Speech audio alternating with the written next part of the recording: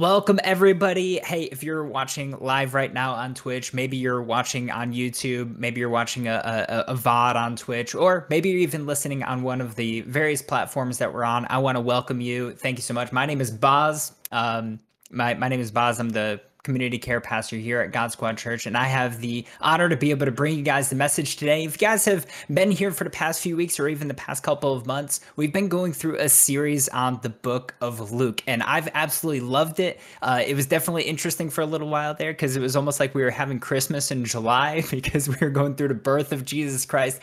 And as we continued on, we're now going to be going into chapter 3, which is essentially we're past the childhood of Jesus, we're past his birth, and we're going to be really diving into the ministry of Jesus Christ, and we're going to be starting that fairly soon. Not quite yet, but we're almost there, where the ministry of Jesus essentially starts his 3-year ministry here on earth, and what that looks like and what he did here on earth and some of the amazing miracles that he did and things like that. It's going to be absolutely amazing. So I'm excited about that.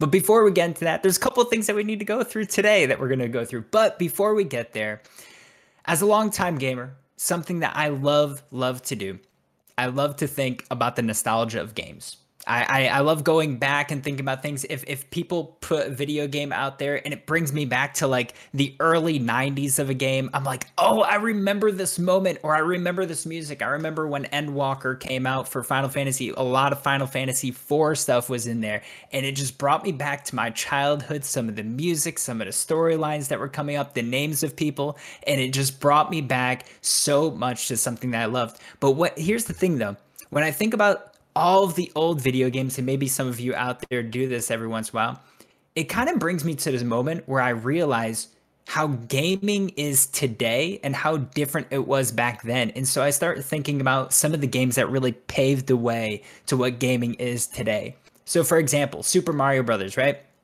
That game came out in the 80s, and it was really one of the first big, real popular games. You got Pong and things like that, but getting in Super Mario Brothers, this changed platformers for all time. It did. This was the only game that you would want to play that was a platformer at the time, and the reason why was because it was that good. And then you get Super Mario Brothers 2, and it was a little bit different, but still a great platformer. And then they went back to their original recipe because they realized the original recipe was a lot better, and they made Super Mario Brothers 3.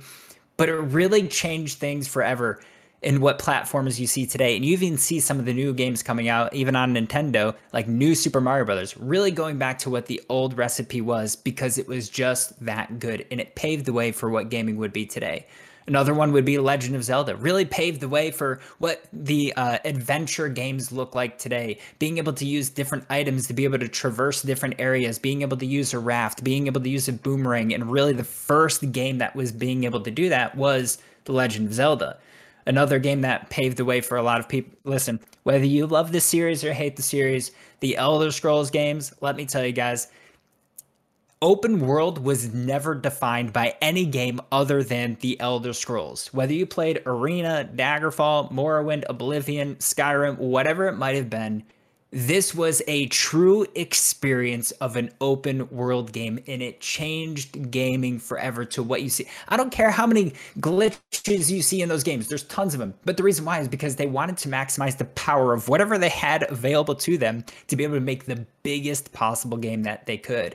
And so you really got to experience an open world experience from that game. And because of the Elder Scrolls, people understood what open world really meant. And then we get some of our better open world games that you might see today and what you might play today. And the final one that I'll touch on, even though this is not my cup of tea, it may not be my game, but I have to talk about World of Warcraft. Okay, I have to do it. I know I'm a Final Fantasy 14 player, but let's be completely honest. Even though World of Warcraft is not the first MMO of all time, it really is the staple of what most MMOs are that you see today. Not that the formula is exactly the same. WoW does things better than a lot of people, but they also have other games that are out there where they do things that are better than WoW as well. But WoW is the most, more people have played WoW than any other MMO. And so people and developers, when they look at an MMO and the standard of an MMO, they look at World of Warcraft. And then they base a lot of their game. They change the recipe. They don't do exactly the same things, but really it changed what MMOs would look like forever because of World of Warcraft. And like I said, it's not my cup of tea. I'm not a big fan of it, but we got to give credit where credit is due, right? But we could talk about hundreds of games. You could talk about Mario Kart, Gran Turismo. You could talk about Halo, Call of Duty. You could talk about even H1Z1, really the first battle royale that people were getting excited about. You could talk about so many different games and be like, this is the reason why we see gaming as it is today. This is the reason why it's important to us today, or how we experience games. But before we jump into the meat of what we're going to talk about today, I want to talk about someone who prepared or paved the way in the Bible. And so first, we're going to take a look at Luke chapter 3, verses 1 through 6. And it says this: In the 15th year of the reign of Tiberius Caesar, while Pontius Pilate was governor of Judea, Herod was tetrarch of Galilee. His brother Philip was tetrarch in the region of Iturea and Trachonitis, and Licinius, tetrarch of Abilene. Those are some names, huh? During the high priesthood of Annas and Caiaphas, God's word came to John, the son of Zechariah, in the wilderness. He went into all the vicinity of the Jordan, proclaiming a baptism of repentance for the forgiveness of sins.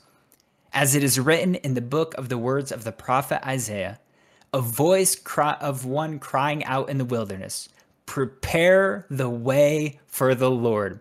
Make his path straight. Every valley will be filled, and every mountain and hill will be made low. The crooked will become straight, the rough ways smooth. And everyone, no matter who you are, will see the salvation of God.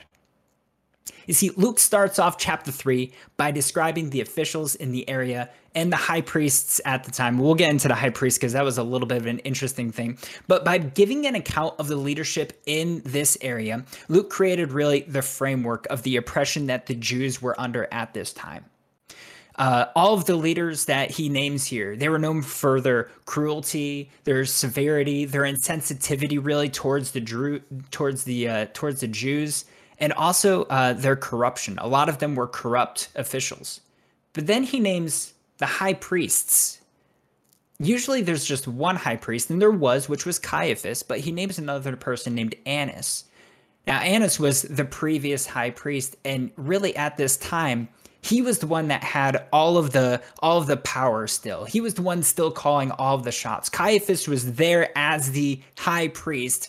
Annas had already, his time was up. But it didn't matter. He was still calling all of the shots.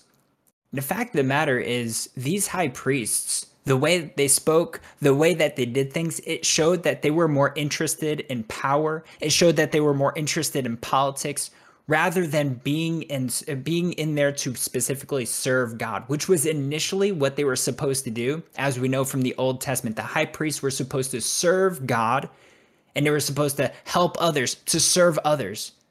But they weren't doing that at this time. They were more interested in politics and power and those types of things. And so all of this, Luke does, he shows all of these things specifically to show what the start of the ministry of Jesus would look like. This is what Jesus is walking into to start his ministry. The Jews being under oppression, the officials and all of those things, all of the crazy, cruel things that they're doing, their corruption. The high priests are way off what they were supposed to be doing, and Jesus is about to step on the scene and do something miraculous. But I love verse 4 because it proves that something big is happening. And it comes from the book of Isaiah, and I'll read it one more time. It says, as it is written in the book of the words of the prophet Isaiah, a voice of one crying out in the wilderness, prepare the way for the Lord. Make his path straight. Every valley will be filled, and every mountain and hill will be made low. The crooked will become straight, the rough ways smooth, and everyone will see the salvation of God. Isaiah is arguably one of the most important and influential books in the entire Bible. It is the most quoted book in the New Testament that comes from the Old Testament, and a lot of scholars believe that the New Testament could not be written today the way that it was written if it wasn't for the prophet of Isaiah, because of how many things he said about the Messiah, because of how many things he said about the suffering servant from chapter 53. He does so many things here that God gave him 850 years before Jesus Christ was born, and yet he was already preaching about the Messiah. Something big is about to happen. And now John the Baptist, he arrives on the scene to prepare the way for the Lord. So first, we're going to jump into what fruit do you produce? That's the first point. But before we get into that, I want to talk a little bit about John the Baptist. John the Baptist is a little bit strange. Let's be completely honest here. I'm going to read for you guys Matthew chapter 3, verse 4. It describes John the Baptist a little bit. And it says this: "Now John had camel hair garment with a leather belt around his waist, and his food was locusts and wild honey." This is not your normal individual just coming out of the wilderness, as the book of Isaiah says, and this guy's eating like locusts, which is like a flying grasshopper, and he's eating honey. Now, I have eaten a locust once in my life. I was across the world. Many of you are like, that's disgusting. It actually didn't taste that bad. There were some spices on it. It was cooked. Okay. It was baked. Listen, I know some of you are sitting there right now and you're like, that's absolutely disgusting. But listen, it actually wasn't that bad. But here's the fact of the matter. John the Baptist, he was a little bit strange. There was some things going on. But here's the thing. God used him, all of his oddness and everything. God still used him to make a huge impact on the entire world and to proclaim the good news that was coming. God tends to use the most unique people. He tends to use the person that you don't think that he'll use for a big impact, but he does this with John the Baptist. But the first thing that John the Baptist does is he challenges the crowd, which included not just Jews, not just Gentiles, it included people of authority as well. So let me read for you Luke chapter 3, verses 7 through 9. It says, "He then said to the crowds who came out to be baptized by him, 'Brood of vipers, who warned you to flee from the coming wrath?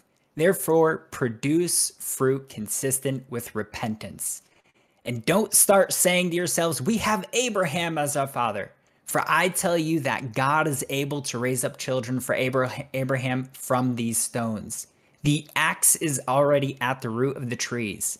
Therefore, every tree that doesn't produce good fruit will be cut down and thrown into the fire.'"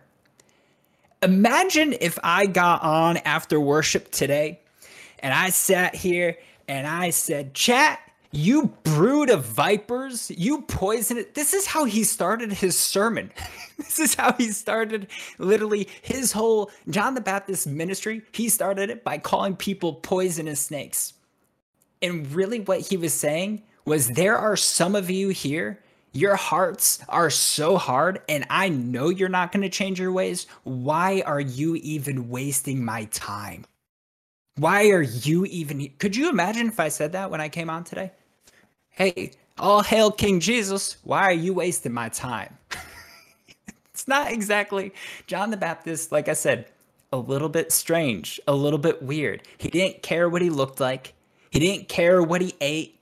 He didn't care what other people thought about him. And he definitely didn't care the way that he was speaking to people. Normally, when you listen to somebody, you see somebody that's nicely dressed maybe. Maybe you see them in a nice suit. John the Baptist, he comes out. He's wearing a leather garment, or a camel hair garment, a leather belt, eating some weird things, calling people broods of vipers. Why are you even here? But here's the thing. He immediately tells them what to do, and he tells them what not to do. What do you do? Produce good fruit. What do you not do? Say that you're saved because of where you came from. We're going to get into producing fruit with what that looks like, consistent with repentance. But first, we're going to put it in a broader perspective from what he says from verse 9. And so my first question for you today is, what type of fruit are you producing? And I want you to be completely honest with yourself about this. Be completely honest about this question. What type of fruit are you producing? And this goes for every aspect of your life. This goes for in your marriage, with your family, with your mom, with your dad, siblings, cousins, uncles, aunts, in your job, with your coworkers, with your employees, maybe with your employer, with your boss, right? With strangers that you see, with your friends, with individuals in the church, inside of your community, with people that you game. What type of fruit are you producing with these people? Is it good fruit? Is it healthy fruit? Or is it rotten and nasty fruit that you're producing? So he tells them to produce good fruit. But then he also says, don't say that you're saved or that you're okay because of where you came from. So I'll give you guys an example of something that I've done from time to time, whether it's somebody wants to volunteer at God Squad Church, maybe I'm just talking to them about something that I will ask people is, how long have you known Jesus Christ? Like when did you come to know Jesus Christ? And I kid you not, a lot of answers. I get this a lot. And people, I ask them to explain it a little bit more, but there are people that can't explain it all that much. And I say, how long have you known Jesus? I've been going to church my entire life. I'm like, okay, I didn't ask you how long you've been going to church for. I asked you, how long have you been in a loving, intimate relationship with Jesus Christ where he has transformed your heart so that you are serving him? I don't care about how long you go to church. I don't even care where you go to church. Do you love Jesus? John here is saying you cannot just say that you're okay because of where you came from. He's saying that you need to be producing good fruit. There needs to be a transformation in your heart before you can say that you have anything that has to do with salvation. And he knew the audience that he was dealing with. He was talking to all sorts of people. He was talking to the Jews. He was talking to the Gentiles. He's talking to soldiers. He's talking to tax collectors. And he knew that some of these people, that they weren't just far from God, that they just didn't know him at all. He also knew that there were other people who were clean on the outside. They were praising God on the outside. They were beating on their chests and showing everybody on the street corner how much they loved Jesus. As they were fasting, they would, pour ash on their heads and describe how horrible it was that they were fasting and how much in pain they were. But really, their hearts didn't have any transformation that was going on. There was no repentance inside of their hearts, and they were the farthest thing from God. But he also knew that there were people there that were listening, that they were interested in what he had to say. They were listening and hearing it and saying, okay, this is a little bit of a different type of teaching that we've never really had before. This is different. This is something big is coming. John was very real with them, and he told them the truth for those that don't produce good fruit as well. So I'm going to read verse 9 one more time from Luke chapter 3. It says, the axe is already at the root of the trees being the people. Therefore, every tree that doesn't produce good fruit, every person that doesn't produce good fruit, every person that doesn't do the things that God has asked them to do will be cut down and thrown into the fire. The fire he's alluding to is the fiery pit of hell that people go to if they don't accept Jesus Christ. And he's saying, if you don't change your ways, if you don't change what you're doing, this is your fate. He's very real with them. But now we're going to get into true repentance. Getting a little bit more specific about what John was talking about, not just talking about producing good fruit, but producing fruit consistent with repentance. Today, I don't believe we have a full understanding of what repentance actually means. And so just for fun, I do this a lot. I look up on Google or the Merriam-Webster dictionary, and I look up definitions of different things because I think it's fun to do. Maybe I'm a nerd. It's okay. I believe. So anyways, it says this on Google for repentance. Feel or express sincere regret or remorse about one's wrongdoing or sin. That's it. Feel or express sincere regret or remorse about one's wrongdoing or sin. Feeling bad for something, right, that you did wrong. The only thing correct about this decision is that it has something to do with sin. Yes, I get it. If you're going to repent over something, we'll talk about what that means actually in a minute. There is going to be regret. There is going to be remorse. But that is not what true repentance is. It's not just me feeling bad about something because I did something wrong. That's what this definition is saying, but that's just not the way that it was written. So to understand what Luke actually meant, or what John the Baptist meant when he was talking about repentance, we have to look at the original language that it was written in, which is the Greek language. The Greek definition of repentance means to turn one's mind away from something, to turn one's mind from saying that this is okay and turn it around and say, this is wrong, this is okay. I need to repent of my wrongdoing. I need to repent of my sin. I need to turn away from this and I need to go on a path of righteousness. It's the literal turning of your mind and understanding that something is wrong and the other way is right. That's what repentance is. So John is telling people that the only way they can flee from the coming wrath is to have a repentant heart. So now John needs to tell the people, how do you treat other people? These are basic things, but Luke chapter 3, verses 10 through 14. It says, "What then should we do?" the crowds were asking him. He replied to them, "The one who has 2 shirts must share with someone who has none, and the one who has food must do the same." Tax collectors also came to be baptized. They asked him, "Teacher, what should we do?" He told them, "Don't collect more than what you have been authorized." Some soldiers also questioned him, "What should we do?" And he said to them, "Don't take money from anyone by force or false accusation, and be satisfied with your wages. Be satisfied with what you have." These are very basic things. These are things we teach our children, right? If you have a child, you teach them to share. You teach them to give to others. You teach them to be nice to others, not to steal, not to take from other people, not to lie about other people. You teach them nice things. You teach them to share. But the fact of the matter is, these people, they didn't know that. And so John had to teach them. He says to the people, share with those who have need. He says to the tax collectors, don't take more than what you're supposed to take, because tax collectors, what they used to do, people hated tax collectors in his time. And so what the tax collectors, they would do, if you owed 2 coins, they would take 4. And they would take 2 coins, put it in their pocket, and take 2 coins. That was what they were paying for tax. They were literally stealing from the people, taking more than what they were supposed to give themselves more of something. The soldiers, he said, don't steal or put false things on other people's, and be satisfied with what you have. John was telling the people, here is what you do right now. Here's what you do right now, tax collectors. This is what you've been taught to do.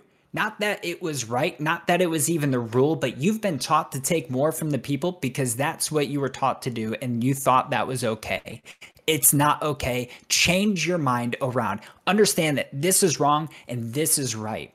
Turn away from what you are doing and do this instead. So my question for you is, where do you need to have a repentant heart in your life right now? Where is repentance needed in your life? We talked about producing good fruit, but to produce good fruit, there needs to be action that's taken in your own heart. I think sometimes, and this goes for myself as well, we don't always recognize where we need repentance in our lives.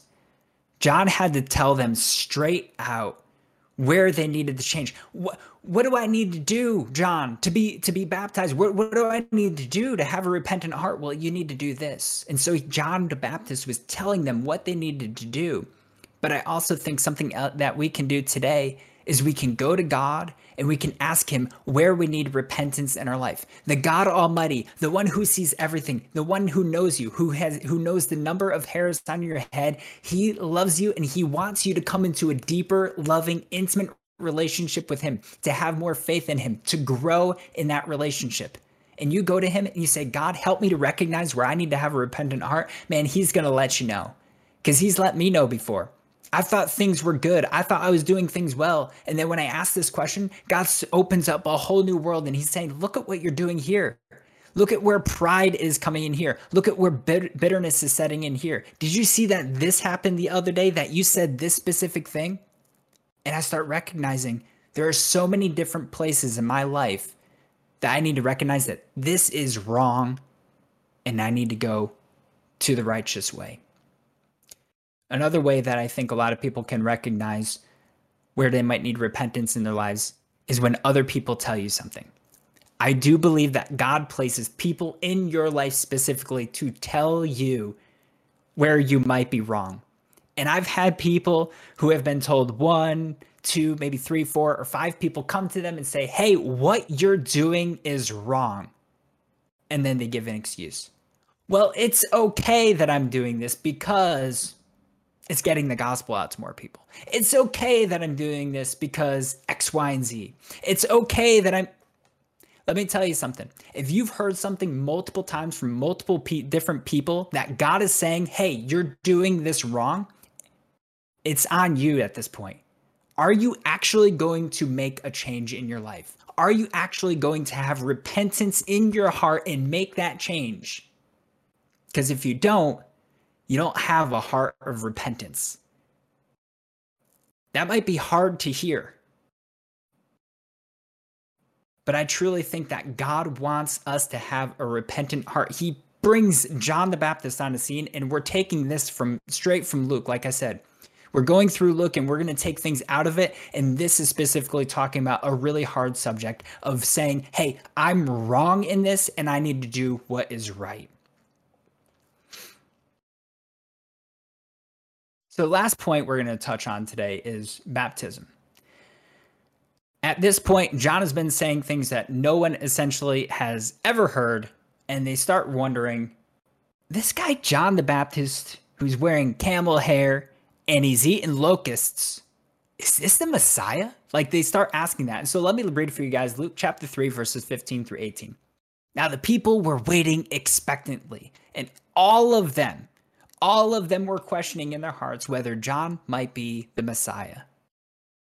John answered them all, I baptize you with water, but one who is more powerful than I is coming. I am not worthy to untie the strap of his sandals. He will baptize you with the Holy Spirit and fire. His winnowing shovel is in his hand to clear the threshing floor and gather the wheat, the good stuff, into his barn. But the chaff, the stuff that can't be used, he will burn with a fire that never goes out, alluding once again to hell.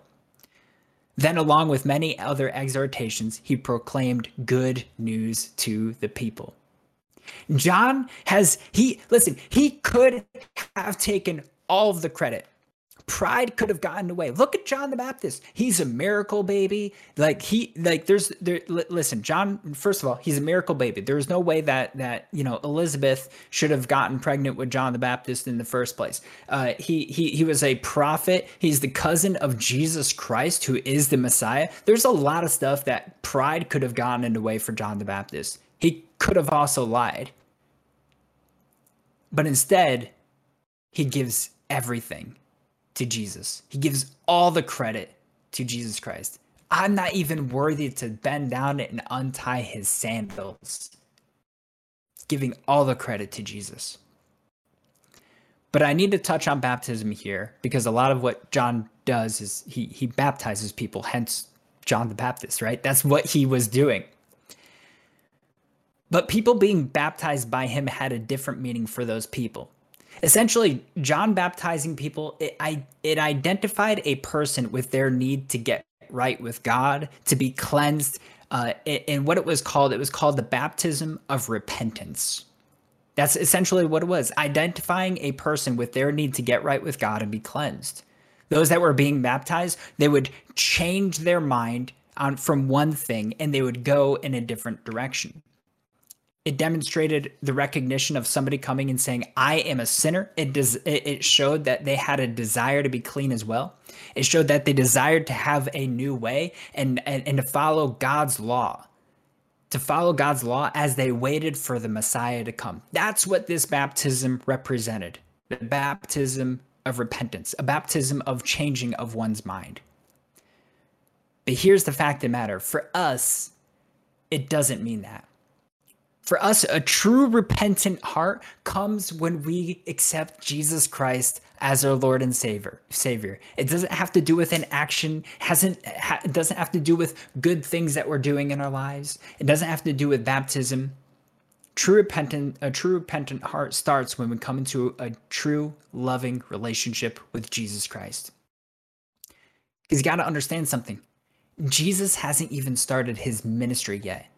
He's just about to step on the scene. There's about to be big things that are coming, but he hasn't done those things yet. He hasn't died on the cross. He hasn't risen from the dead. But for us, those of us that are living after all of those events happen, we don't have the baptism of repentance. Our baptism means something completely different. So why are we baptized today? I do believe that baptism is something that God calls us all to do when we accept Jesus Christ as our Lord and Savior. I think every single person, if you have accepted Jesus Christ as your Lord and Savior, I believe that God has said you should be baptized. Why do we do it though? It's a public showing that you are completely unashamed to follow Jesus Christ. It's a symbolic showing of you being dead to your sins with Jesus Christ and being raised to new life through the power of the Father and the power of the Holy Spirit. So I have a question for some of you today. Those of you that have accepted Jesus Christ, I'm going to ask you a question that Jesus asked Paul when he was on the road to Damascus. Why are you delaying? If you've accepted Jesus Christ into your life and you haven't yet made that proclamation, that public proclamation that you are unashamed to follow Jesus by being baptized, why are you delaying? Jesus tells Paul, why are you delaying? Get up and be baptized. A lot of you might say, well, I've never had the opportunity. I'm going to give you an opportunity, not right now to be baptized, but I'm going to give you an opportunity to get baptized.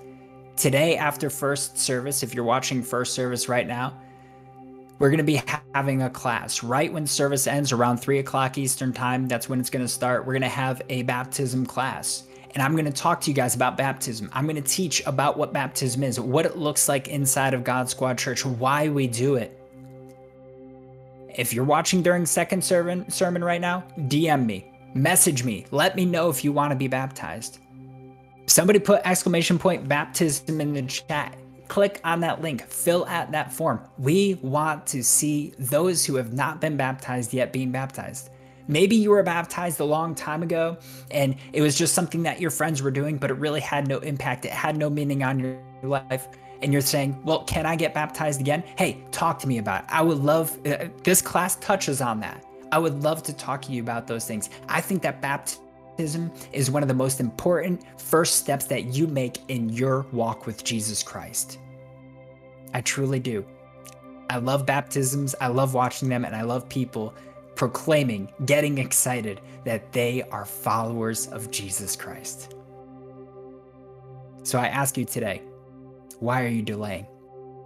You have the opportunity. But maybe there's those of you that haven't yet started that relationship with Jesus Christ. You haven't yet had that change, that repentant, that transformation heart yet. But you want to start something like that right now. You want to start that relationship with Jesus Christ. Hey, baptism is for you too if you want to start a relationship with Jesus Christ. And I want to give you an opportunity to accept Jesus Christ into your heart right now.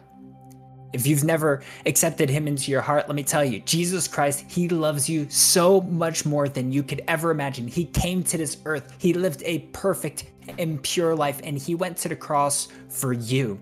The pain that he suffered was for you. The spiritual pain that he suffered was for you, that he would take on all of the things that you've done wrong, all of your sin, all of your burdens, taking them onto himself, saying that you are worth it because he loves you so much more than you could ever know.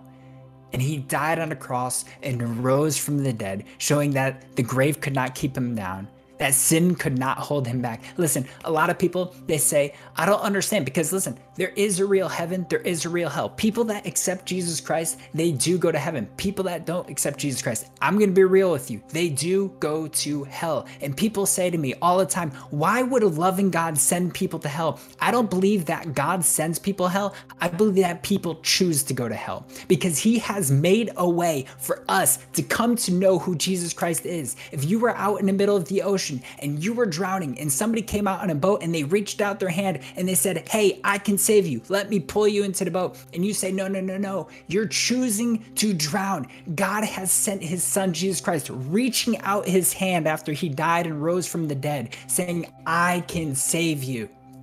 I don't believe God sends people to hell. I think that people choose. Listen, the reason why I do what I do, the reason why I preach, the reason why I talk to you guys, the reason why I meet with people is I want to see as many people as I can come to know who Jesus Christ is, to have that fulfillment in their life. We want to make heaven crowded, something that Erksban always has, and he's actually going to be at the baptism class today, something that he always has in his status. Let's make heaven crowded. Expanding the kingdom because more people are being saved.